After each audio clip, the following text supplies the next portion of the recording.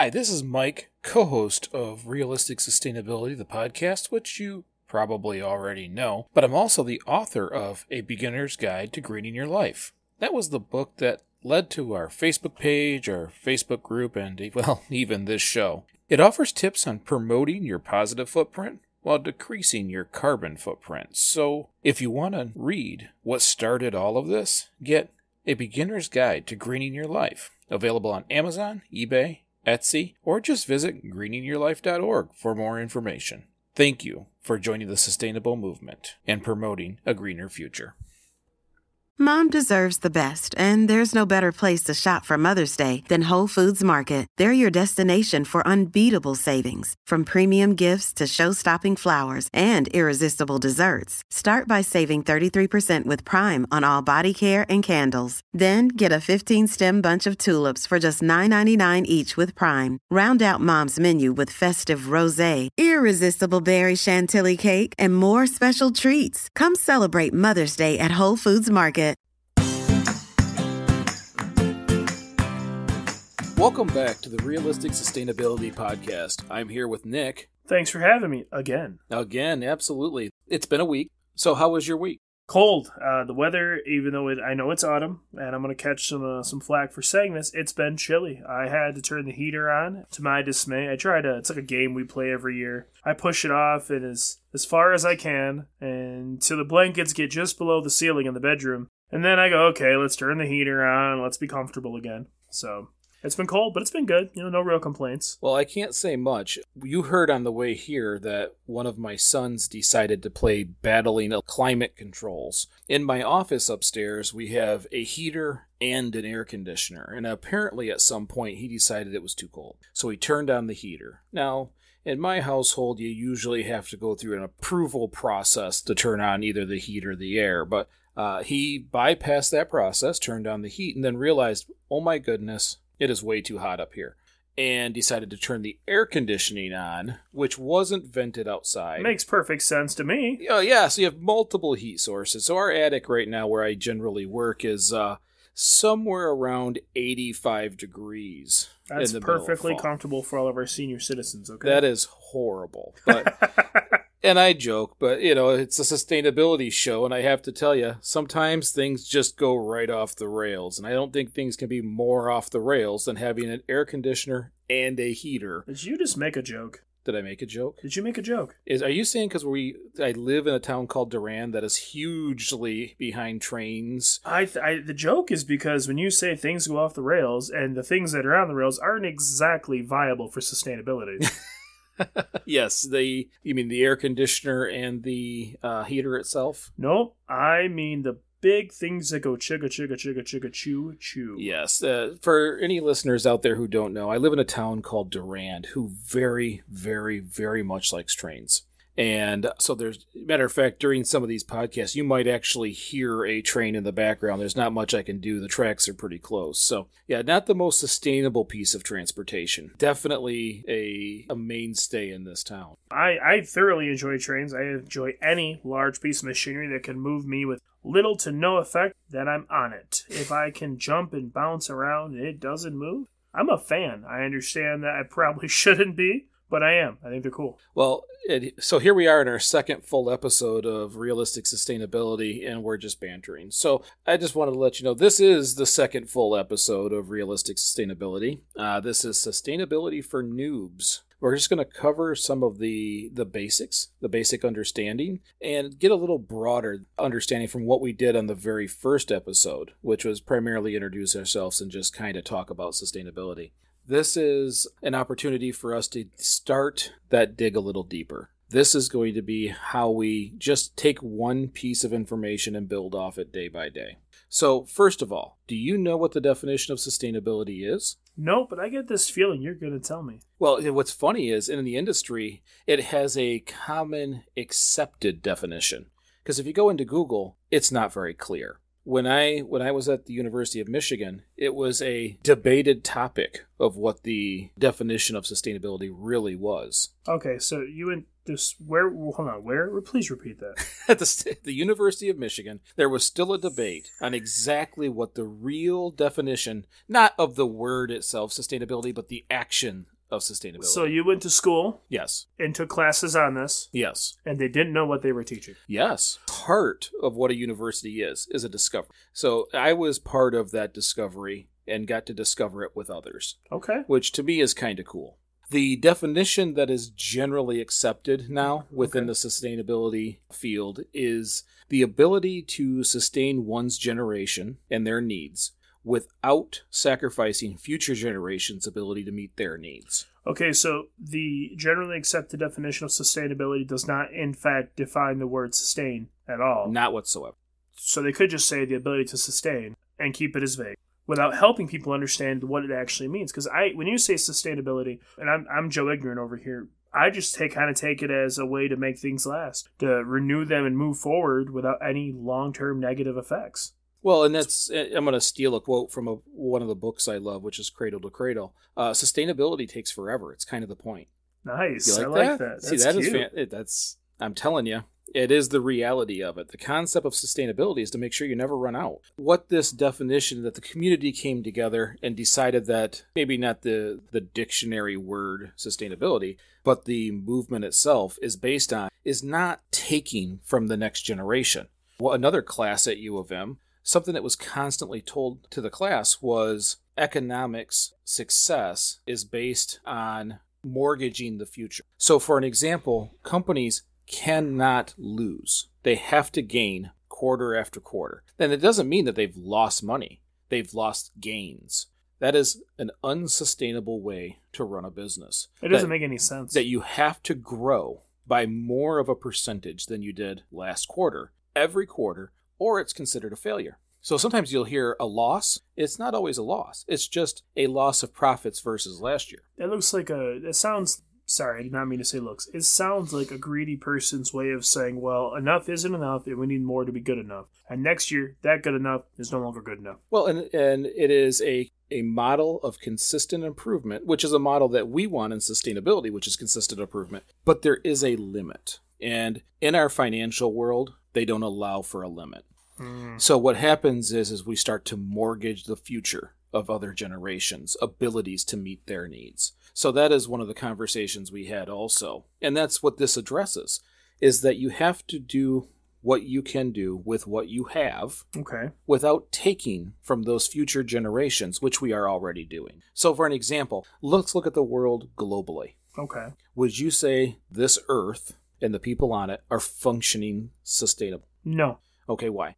Okay, well, because generally speaking, there are, once again, from an ignorant person on the outside, we use up some natural resources in areas that don't have any faster than they can replenish. And so what we do is we end up taking them from one area and moving them somewhere else. And I don't believe there's an efficient way to go about that. I think that if people were taught efficient and intelligent and simple ways to better utilize what they have in front of them, we wouldn't have to shuffle things around. I don't think that there is a sustainable way to look at some of the things we create.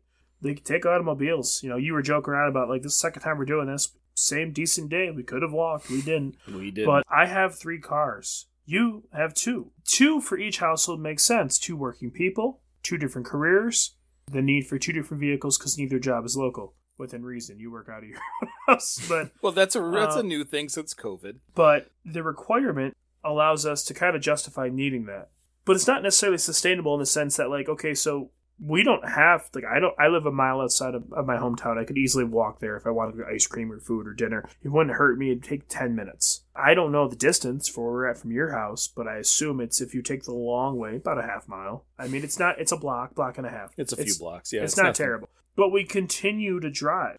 And if you continue to do things you don't actually need to do because of laziness or the desire versus the ignoring the necessity, then we're going to use up more than what we really have, in my opinion. And maybe I'm just kind of putting words together here, but I don't think it's sustainable. Well, when you talk about global sustainability, the first thing we all go to is materials. Yeah. We use way more wood than we can possibly grow. It's easy to say we use way more oil because it takes millions of years for the Earth to produce it. So the Earth just has to do a better job. I got it. Right, it is just not efficient enough for the rest of us. But, on a global scale, there's a lot of sites that you could go out there and type in all these numbers, and it tells you how many Earths it takes to sustain your actions. But our Earth itself is so grossly warped on the haves and have-nots, and bear with me, I just watched Sir David Attenborough's A Life on Our Planet several times this week, so I may quote some things. One of those quotes is, as long as a tree is more valuable as a product than it is a habitat and an oxygen producer, it will always be knocked down. Yeah, I agree with that. And our global mindset is, get it while it's got. And anybody else who's watched that fantastic documentary has learned that the amount of forests have been just devastated in one person's lifetime. So that's just one generation. If what was 70% of this forest space is now 25%, there isn't a third generation with trees. That's agreed. I agree with that. Or at least trees with habitats, because we replace them with kind of a sterile environment of palm oil trees and perfect rows where nature doesn't create a home in there. So globally, I don't think there's any question that in the current economic status, we are not a sustainable planet. Well, I don't think so. I think that most of, when you look at nature, when you look at the world and the country we live in, we are fortunate in this state to have a lot of, I'm not going to say unexplored area because we know what's there. It's been explored. We know what's in the UP and we know what's in most of lower Michigan, but it's uninhabited. We have a lot of area in this state alone that is just kind of natural. It is just, it's the way it is. We have a very, very beautiful state. Living here my whole life, I was hated. I couldn't wait to get out. But as an adult, when you look back at it, it's stunning to be here. The nature here is gorgeous. We're lucky in Michigan. We have the lakes, we have the forest, we have a lot of places that are, I can't say untouched, but they are not visited very often. We have a lot of state forests that are protected. The wildlife in those forests are protected. We have a lot of very well-respected areas. Yeah, and we have a state with a tremendous amount of hunters that respect that space. Absolutely. Yes, there's a few who don't, and I know everybody's going to point out those few, but those few don't ruin it for the rest of us. There's a tremendous amount of people out here who really do spend a lot of time being a part of nature, not being opposed to it. Absolutely. Now, when we think about that, that brings me to the next thing.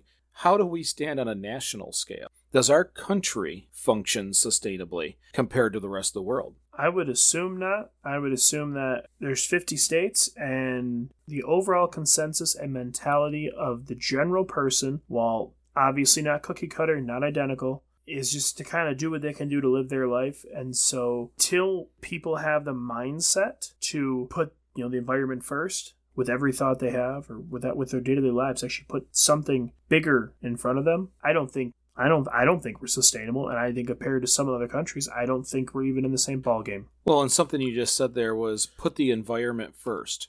It's a sales pitch that people have used really since we saw the Earth from space. Because a lot of the environmental movements started really getting traction once we saw Earthrise. I have that, for those of you who know me, I have a massive canvas of Earthrise in my living room. It is my favorite photo, not only for its visual beauty, but what it meant to our civilization. It's very pretty. It isn't just putting the environment first. We made the joke on the pilot that in the 70s and 80s, there's this huge push to leave a better world for our children. And and I made the joke that we all collectively heard that, understood it, and went, nah, I want stuff. Well, it isn't necessarily putting the environment first. It is respecting the environment and finding a way to live our lives without massive changes in the way we do things that integrates in with nature. Yes, that means less waste. But is it that big of a difference in the world to not use a straw? And I'm not saying this for those who need a straw, but want a straw. We fill a school bus full of straws in use every day in the United States. Well, you got to figure, is it that big of a deal on a global scale if I, as an individual, choose not to get a straw? No, I don't mean anything. However, one person versus 330 million people It's a very large difference. Mm-hmm. So I think, look, on the last episode you mentioned changing the culture. I think that with enough education, the culture could shift for a better tomorrow. And I think that if enough people think about it, that one person becomes a lot more powerful, because that becomes the one becomes the many. Yep. I can tell you currently, nationally, obviously, we're not. So we are a large nation of consumers. Of course we are. And right now, unfortunately, a large nation of consumers does not function in a sustainable model. We are a consumer culture. It is patriotically sound to buy things you don't need or want. It is, oddly enough, unpatriotic. Or, I'm going to tell this story right now. I tried to do an advertisement for Greening Your Life. Mm-hmm. On Facebook. We have a Facebook group, a Facebook page, a book coming out, and Facebook rejected my ad as too political. The ad itself said absolutely nothing about politics. Matter of fact, the ad itself is just the About section from the site. Okay. And all it was, a community or group of people looking to better their lives in a sustainable format. But you would almost... Someone could argue, or not argue, but I guess argue in our favor, that to consume is almost borderline the opposite of sustain. That in a consumer population, a consumer way of living, we are doing, not intentionally, mind you, but the opposite of what we should be doing. And when I say it like that, is no one wakes up every day going, you know what, today I'm gonna give the earth what for? I'm just gonna waste as much as I can. No one does that. Right. I hope. But I took my daughter out to lunch yesterday. We went to there's a new restaurant in Clio, and they brought us straws, and I opened mine up because I know that once it's at the table, I know what happens. I might as well use it. Right. I opened it up, put it on my beverage, and she said, no, I don't need it, and she threw it to the side. And then I proceeded to lecture my 10-year-old daughter on, well, it's already here, so we have to, this is the reason, this is what happens, blah, blah, blah. Then take it home so you can use it when you need it. Essentially, yes. So we had our meal. We had a good time. And at the end, the server asked us if we wanted any to-go beverages. Rosie, to my pride, yep, and I already have my straw. And it was the cutest thing I've ever seen. She was adorable. It was perfect example of, they already brought them.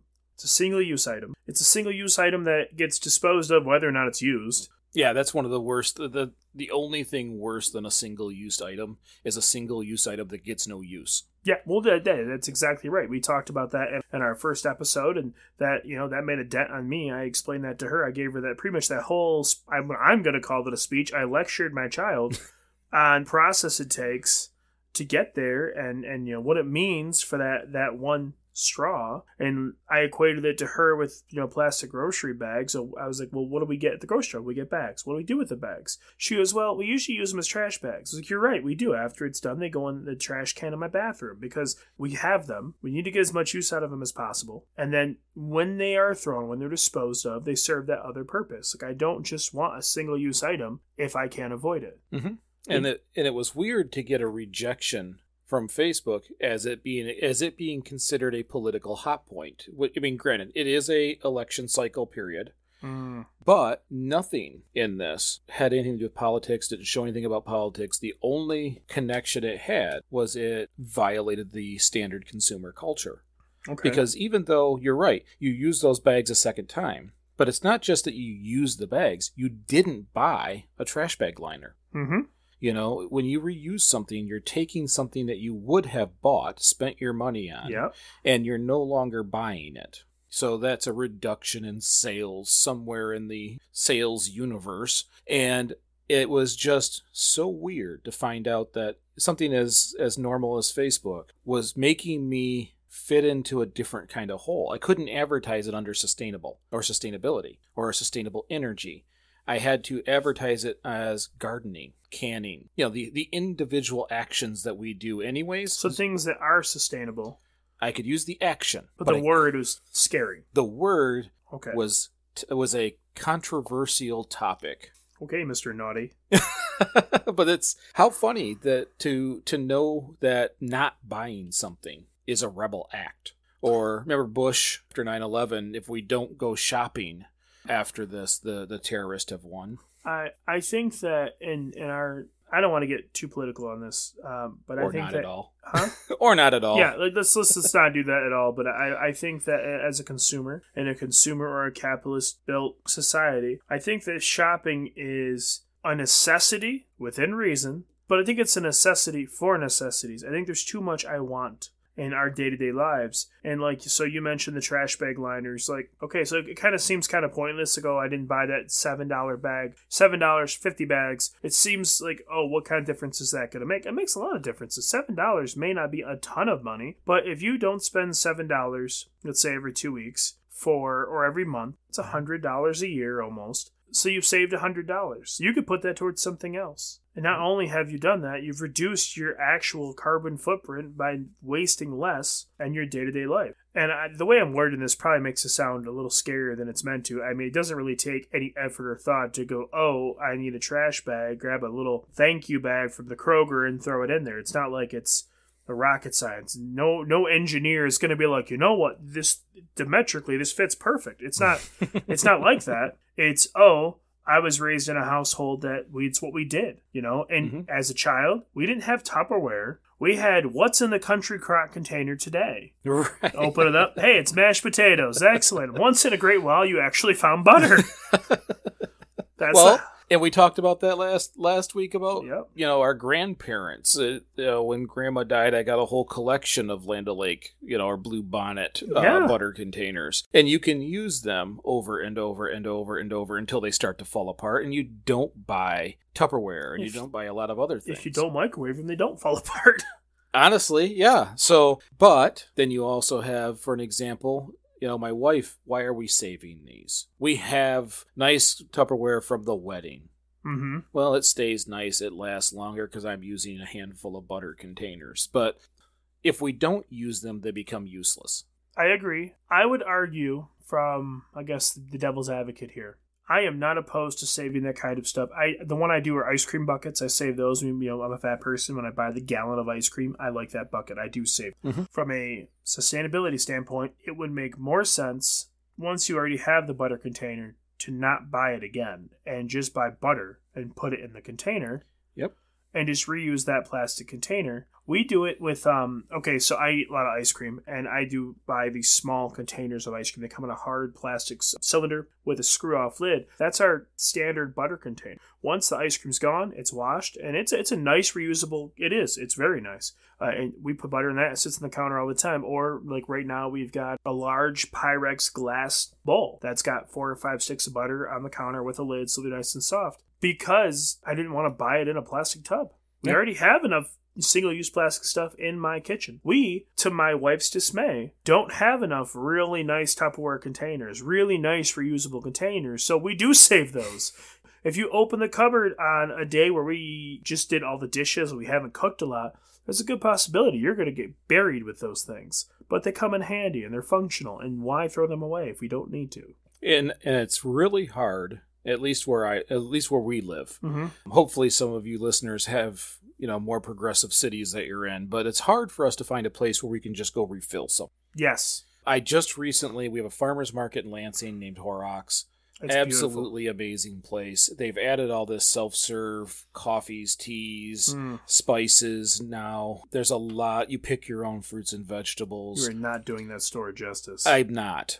It is an amazing place, and lovely. I'm now just learning the things I can do. I want to be able to refill my coffee there and bring my own containers each time I come. I could spend hundreds of thousands of dollars every time I walk in that store if I had the money behind me. Just in cheese, I could spend thousands of dollars. Cheese, Matt, there's full wheels of cheese. Yeah, there are. Beautifully aged Parmigiano Reggiano, 100-year-old wheel of cheese. It is just absolutely gorgeous. I tapped into the chef part. You have no idea what you did when you brought that store up. The more places like that we find, the better. I want to get to more places like that. I want to be able to take my containers I already have, weigh them, fill them, weigh them again, pay for only what I'm buying.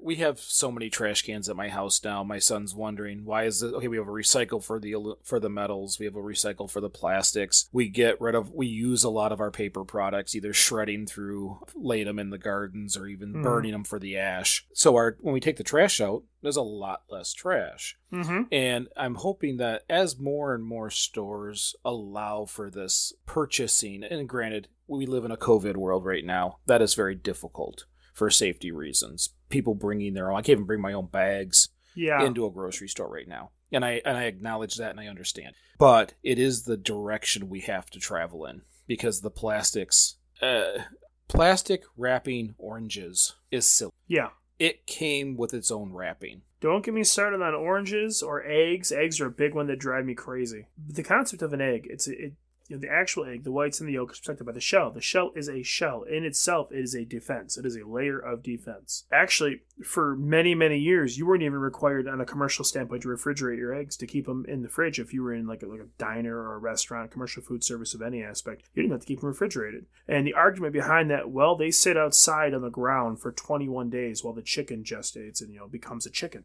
So if they sit outside for 21 days and something alive hatches out of it, should be fine in your air-conditioned counter. Right. Same thing with oranges. Any type of citrus fruit's got that real thick rind on it. That's protection. It's beautiful. Yeah. Nature finds its own defenses. It has had millions of years to figure this out. Mm-hmm. And us throwing a layer of plastic over everything is just our own ignorance in many ways. I agree. One of my favorite things, I'm sorry to keep interrupting you. One of my favorite things about shopping at Aldi is that you encourage to bring your own bags. And if you don't, you can purchase bags there, or they have boxes that you can fill with stuff. They don't have actual plastic thank you bags. So every time we go shopping at Aldi, on top of having pretty decent produce and meat, we just take a bunch of reusable 31 tote bags, and that's what we bring our groceries home in. Mm-hmm.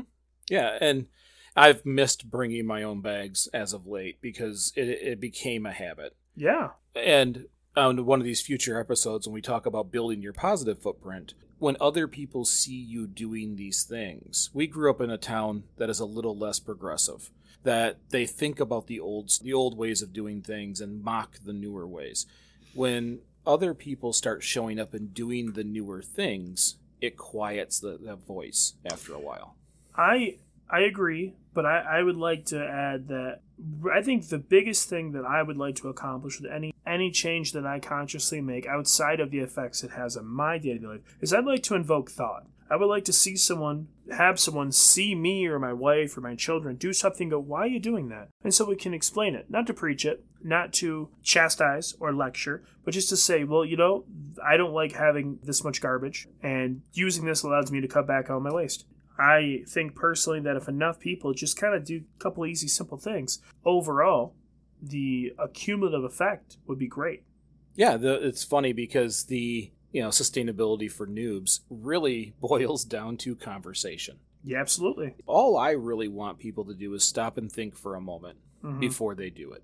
It doesn't mean you don't get the things you want. It doesn't mean I can't buy this carpet because I know how much energy's in it.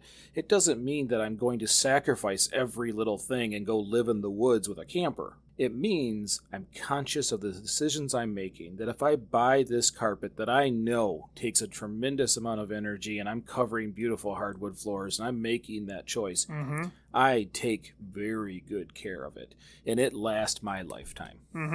If I make a decision that I know violates my own standards at times, that I make sure it lasts forever. It's one of the things where it's the juice worth the squeeze. So if you are going to consciously make a change that's going to make your life maybe a little harder, or it's going to kind of cause more of a ripple effect, you thought about it, you've accepted it, and you're going to do it because it's what you've chosen to do. But you can't do that if you're not educated. You can't make that decision if you don't know. Well, and after watching the Netflix series that I just told you about earlier, I've decided to eat a little lower on the food chain. We eat less beef in the house now. If we have beef, it's smaller portions, larger meal. So other items, we add a salad to it. I've found Brussels sprouts to be kind of really delicious. Tasty. Now that my wife has cooked them and not me, they're just delectable. So we can have a lot of that. We can have a lot of broccoli. I like these things, and have a smaller portion of steak. I can eat lower on the food chain. So I think I'm going to ruffle some feathers what I'm about to say right now. The meat and potatoes mentality that is ingrained in the American blue-collar Midwest DNA is completely backwards, and that you are learning right now what they used to know 100 years ago, that you have to have a certain balance, like actual balance in your meal. Now, this is where the feather ruffling comes in. We don't need that much protein. You don't need meat every day. You don't actually need meat at all. It's delicious, and I love it. And if anyone that has ever seen me knows I like to eat. And there is nothing that I like more than a big, fat, juicy steak. I think they're I love them. It is one of my favorite things. But at the end of the day, does the average human need to intake 16 to 20 ounces of beef per meal? It's Not a pound. even close. No, and I'm speaking as a person who does that. Not every meal, but if I go out to dinner and we go to a steakhouse, I get the big ribeye, or I get the biggest New York strip they have. I'm eating 20 ounces plus of beef, plus sides, plus bread, plus this. I'm eating thousands of calories of food that I don't need. I want it. I'm a glutton for it. I don't need it. It's so much further than what it's going to take for me to sustain myself. So when you're talking about eating less beef and more vegetables, it's actually better for you. And not even from a sustainability, just to sustain your body, to make your body healthier. It's better for you. And I firmly advocate more Brussels sprouts. That's gonna be my soapbox moment. More Brussels sprouts across the country, every house, a Brussels sprout a day. Well, the purple cabbage. Oh yes, absolutely, it's delicious. Shaving cabbage. that up, mixing it in with my greens. All of this is new. Like I before any of my education, it was primarily Stouffer's, and it's disgusting. Dry. Anything else? Everything I cooked was dry. Everything now I'm trying to make things. And you told me better food comes from better ingredients. That part's true. Going back to Horrocks, bought all these things, and the food was absolutely better than going to the restaurants by far. And we're able to eat exactly what we want at the portions that we want at a third of the cost or less. And it is absolutely fantastic. And I've been okay thus far with reducing that meat intake. Okay, so you maybe just kind of think of something. You talk about better food, and we talked about, I did say better ingredients. You just said better than a restaurant, okay? Now, that is a drop in the bucket of truth for where we're at. So the place we live, Mid-Michigan, I love this state. The state primarily economically built on the automotive industry. Now, what I'm going to say, ruffling feathers all over. Here we go. Is the chef in him again? Oh, nope. This is the jerk in me. The people that worked in the automotive industry, and I'm not knocking them, they had a certain way of living. And obviously not everyone. This isn't going to apply to everyone. But there was a lot of those guys who needed quick, cheap meals in between shifts at their factory jobs. Tons of factory jobs, mind you. And so you've seen an explosion in the Midwest of these small, greasy spoon diner restaurants that serve really fast, out-of-the-bag crap food. Now, I'm not saying that I'm above that. I'm not being a snob. I do eat it. I love jalapeno poppers as much as the next guy. I love hash browns. I love waffles.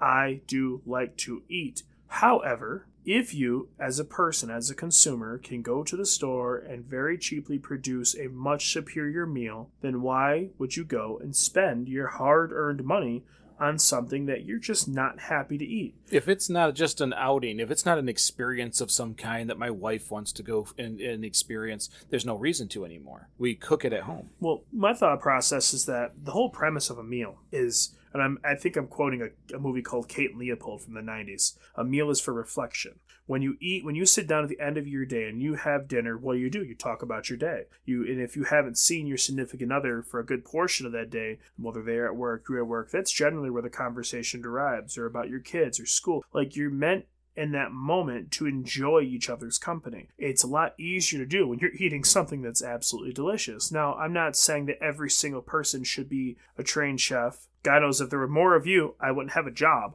But I do think people should take a little more time to understand where their food comes, what it takes to get it there, and that better food means better ingredients, and better ingredients mean better food. Now, it takes a better cook to make great meal out of bad ingredients. But when you watch the success of these businesses, and there's a lot of them, it doesn't really say a whole lot for the future. Talk about sustainability. I'm talking about sustaining the food industry in this state. It doesn't say a whole lot for the possibility to have a nice restaurant. So when you can go to a Greasy Spoon and get a really bad meal for $6, no one's going to want to go to a nice restaurant and pay $12 or $14 for a nice meal. And that's not even really out of the realm of possibility, and it's not really all that much. I'm a person that I will go spend a couple $100s to take my wife out to a beautiful meal because it's perfect and it's made from scratch by someone who loves what they do. That's not sustainable in the long run for my finances. Right. But for my body deserves the best, and so does everyone else's. You deserve to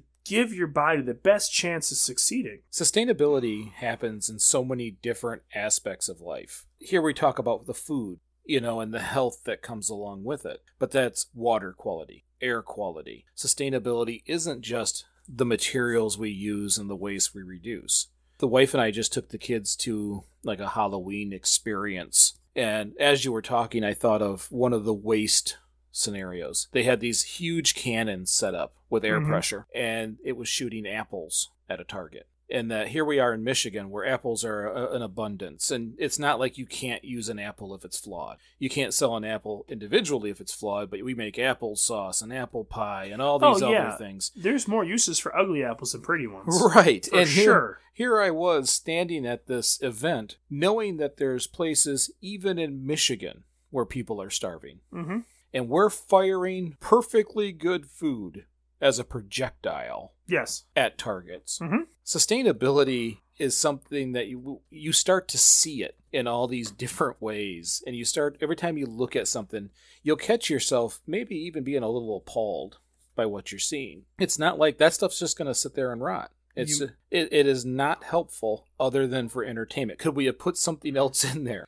Could we have not had that event and had different events? There's a lot of different things. Sustainability isn't just materials, health, food. It's how we operate in life, our mental wellness. It is, do we cook our own food so we know what goes in our body? Do we grow our own food, or at least some of our own food? So when we think of sustainability, there isn't a limit to where it fits. No, I agree with that. It's no secret to, like you've mentioned it a number of times, and I'll talk about food a lot, but I do work in food. And so you talk about things that appall you. I had a moment 2 days ago. I stopped at a gas station for fuel. So everyone knows what a gas station looks like. You pull in, gas pumps. Generally, there is a trash can. On the other side, there is usually another trash can or a little thing where you can wash your windows. This particular gas station had pallets of bagged apples. Deer bait, can't call it bait, but deer bait, of these beautiful, and let's say there was 25 bags per pallet, one pallet at the end of each gas pump, and most of the apples were stunning. I mean, these were not B apples. These were beautiful apples. Yeah, but aren't they the bitter ones or the crab apple or whatever it is? No, these were Cortlands. These were Galas. These are Fuji's. These are beautiful. If you're not familiar with apples, so the term blush is when a light-colored apple, usually a green or a yellow, it has a lot of cold nights, and its cycle as it matures, and it turns kind of a reddish pink color. That's called a blush. So these were all blushed apples. So maybe they weren't necessarily grown in the most ideal environment, but they're in no way, shape, or form a bad apple. There was no dents, no bruises, no pits, nothing. They were just gorgeous apples. Yeah, there were some ugly ones. Yeah, in a 20-pound bag, there was probably 15 apples that were probably not ideal. But these were just beautiful, beautiful pieces of fruit. And as for the bitter ones, bitter apples serve a purpose. You don't bake with the sweet apple. You bake with a bitter apple. A bitter apple actually has a deeper flavor. It's just not sweet, so no one wants to pick it up and eat it. Well, that's why you add sugar. When you take those bitter apples and you add your sugar and you cook it, it's got a gorgeous flavor. But here we are. I'm sitting there pumping gas, looking at all these, these things that are just, truthfully, I'm going to quote another movie. In the movie Burnt, it says, God created the apple and the oyster, and you can't improve recipes like that, but it is our job to try. There is nothing more beautiful than a perfect piece of fruit in terms of flavor, and it came from nature. No one cooked this.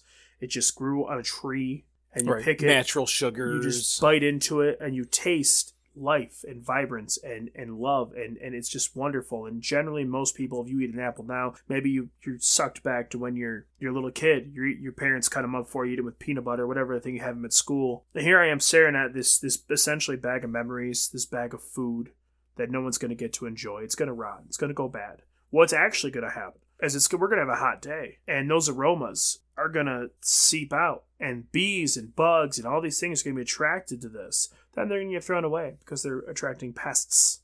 Right. Well, and then it's a total waste. And it's not even, maybe those were good apples that were just too small. See, that's one of the things I like about when I go to that other market. They now do everything by the pound. So it doesn't matter if it's you at a restaurant or me as an individual consumer.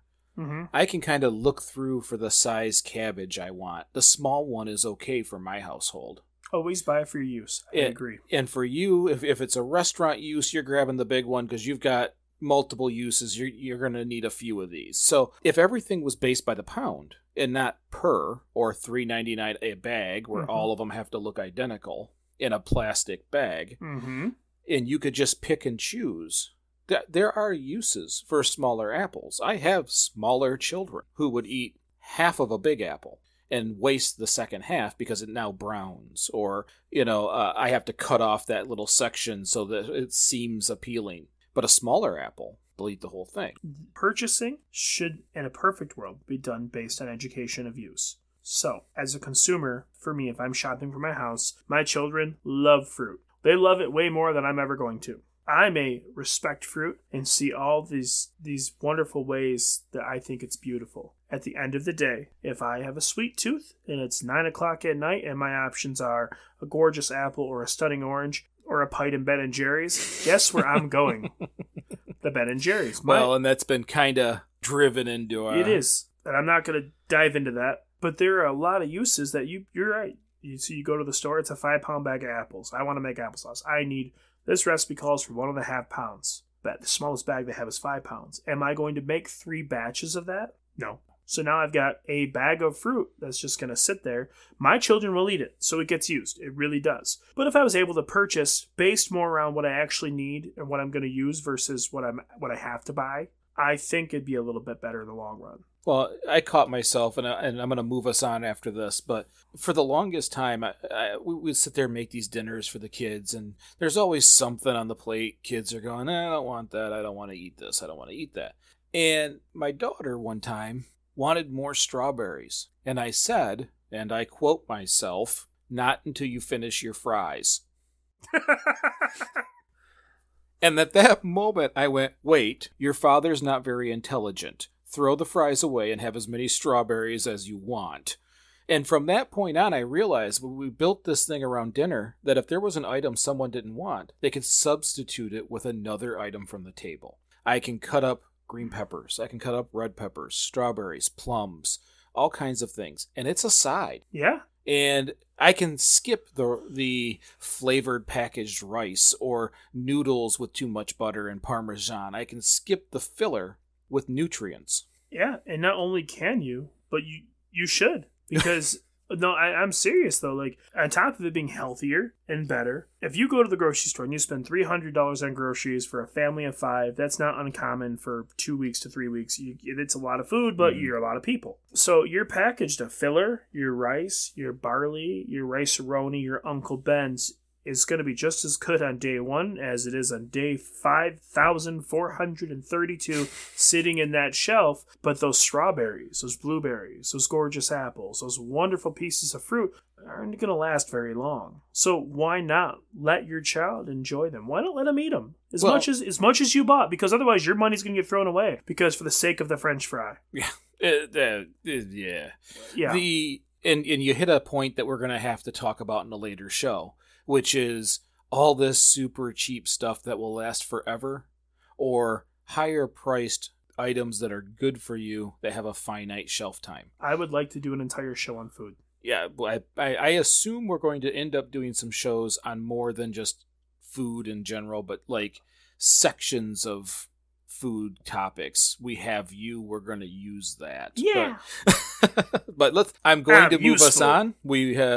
I had shaken the fruit tree and brought out the chef. You have no idea. But I am going to go back to a little bit of this sustainability basic education, which is, first of all, there is 3 pillars of topics or understanding that fit with sustainability. Mm-hmm. 2 of them everybody agrees with. Okay. 1 of them almost always causes an argument. And I'm going to defend it a little bit today. Obviously, the first pillar is the environment.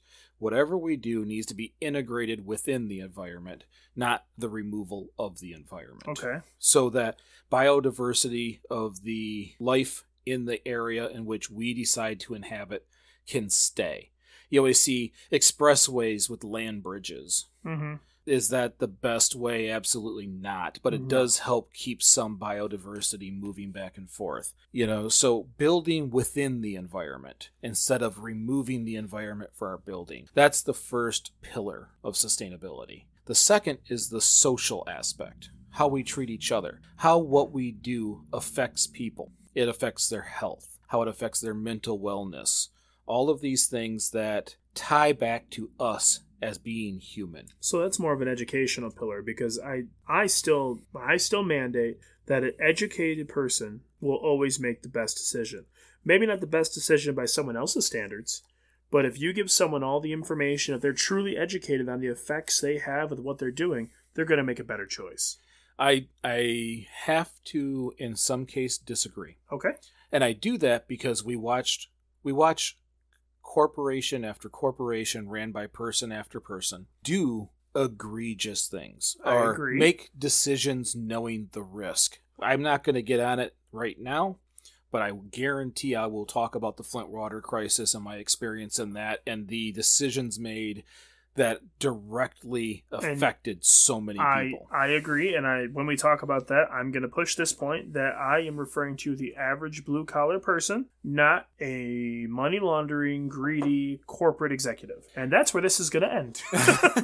Well, and that's so when we look at the social aspect, any decision we make also has to be in the benefit of society. Does it promote culture? Mm-hmm. Does it promote a connective thread between us all? Not split us apart, make us oppose each other. And then the last pillar, which always gets some kind of pushback, is the economic side of sustainability. And 9 times out of 10, what you're going to hear is, well, that's the money side. It can't fit. People don't like it when you mess with their money. They don't like that. But this is more of a understanding that you can't destroy economic groupings and economic processes without harming the environment and the social aspect. You have to be able to make a transition. You and I were talking about oil just before we recorded this and how it's dead. That industry, along with coal, there is barely a pulse. Okay. It is already making that move. But if we were to shut it off tomorrow, unprepared for the day after, what happens?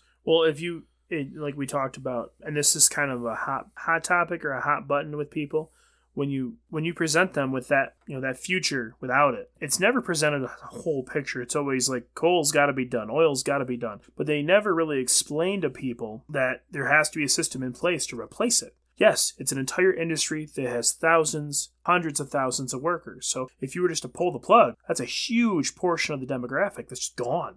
Like they no longer have an income, they don't have food for their families. So you have to be able to slowly do that so you can replace it. Pull this system out, put a new one in. At one point in houses, they had natural gas or gas for lighting. They had torches built into the wall that you lit for lighting. Now we have electricity. Mm-hmm. Systems don't just go overnight. You have to slowly change them. And whoever owns or is a part of those old systems digs their heels into the ground and does what they can to not move it because there's just a period of time left. They know there's only a finite time of profits left. But when people look at the economic states, it is a process to move from one to the other. There is just as many jobs in clean energy if we were moving in that direction. Mm-hmm. As matter of fact, there's more in clean energy. When you're developing a new industry, it takes more people to do it than a 100-year-old industry that has learned to dwindle and dwindle and dwindle its headcount. Yeah, absolutely. And it make it more efficient. So when we talk about the 3 pillars and you're listening to this, be mindful. There are reasons for all 3 pillars. And without any one of them, the chair falls. All 3 aspects have to be looked at. And I'm hoping through these conversations, we have more and more discussions. People send more and more comments. We have more and more visitors with different perspectives that help us see more angles of everything we're looking at, because absolutely, that is how we all become more sustainable, is hearing something new and implementing it into your thought pattern. Before I start to wrap today up, sustainability functions on those 3 pillars: economic, environmental, and social. Mm-hmm. We are not just thinking about materials, but how we operate in life, our health, our community, our mental well-being, how we're nourishing ourselves, both mentally and physically, mm-hmm. and how we're functioning within our environment.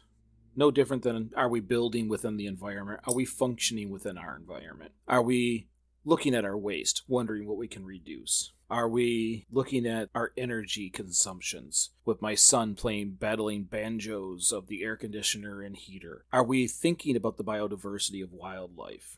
What about recycling? I'm hoping that over the next however many years we are able to do this show, we get to dive into those details and we all learn a little more. That's why I'm here. I need to learn more. I need to learn more so I can teach my kids. I mean, from water conservation to protecting our Great Lakes, we all have to kind of work together in education. We vote with our dollars and we vote with our votes, but we can't do it unless we know. Yeah, absolutely. Well, I appreciate everybody for listening. I hope you enjoyed this episode of Realistic Sustainability. This was Sustainability for Noobs. I'm Mike, and I'm signing off. Mike, thanks for having me. I appreciate everyone listening to everything we are going to talk about, and I promise you there is more rambling to come, and I will try to keep the Apple topics toned back from future episodes, and from the bottom of my heart, thank you. I appreciate you joining us. If you liked the show, consider sharing it on social media or sending it to a friend. The more that hear it, the more exposure we get. We appreciate it greatly. If you have any comments, you think something we've said here today is controversial, send it to us. You can send it to the contact us of greeningyourlife.org, or feel free to leave a review in your favorite podcast platform. Again, I appreciate your time, and we'll see you next week.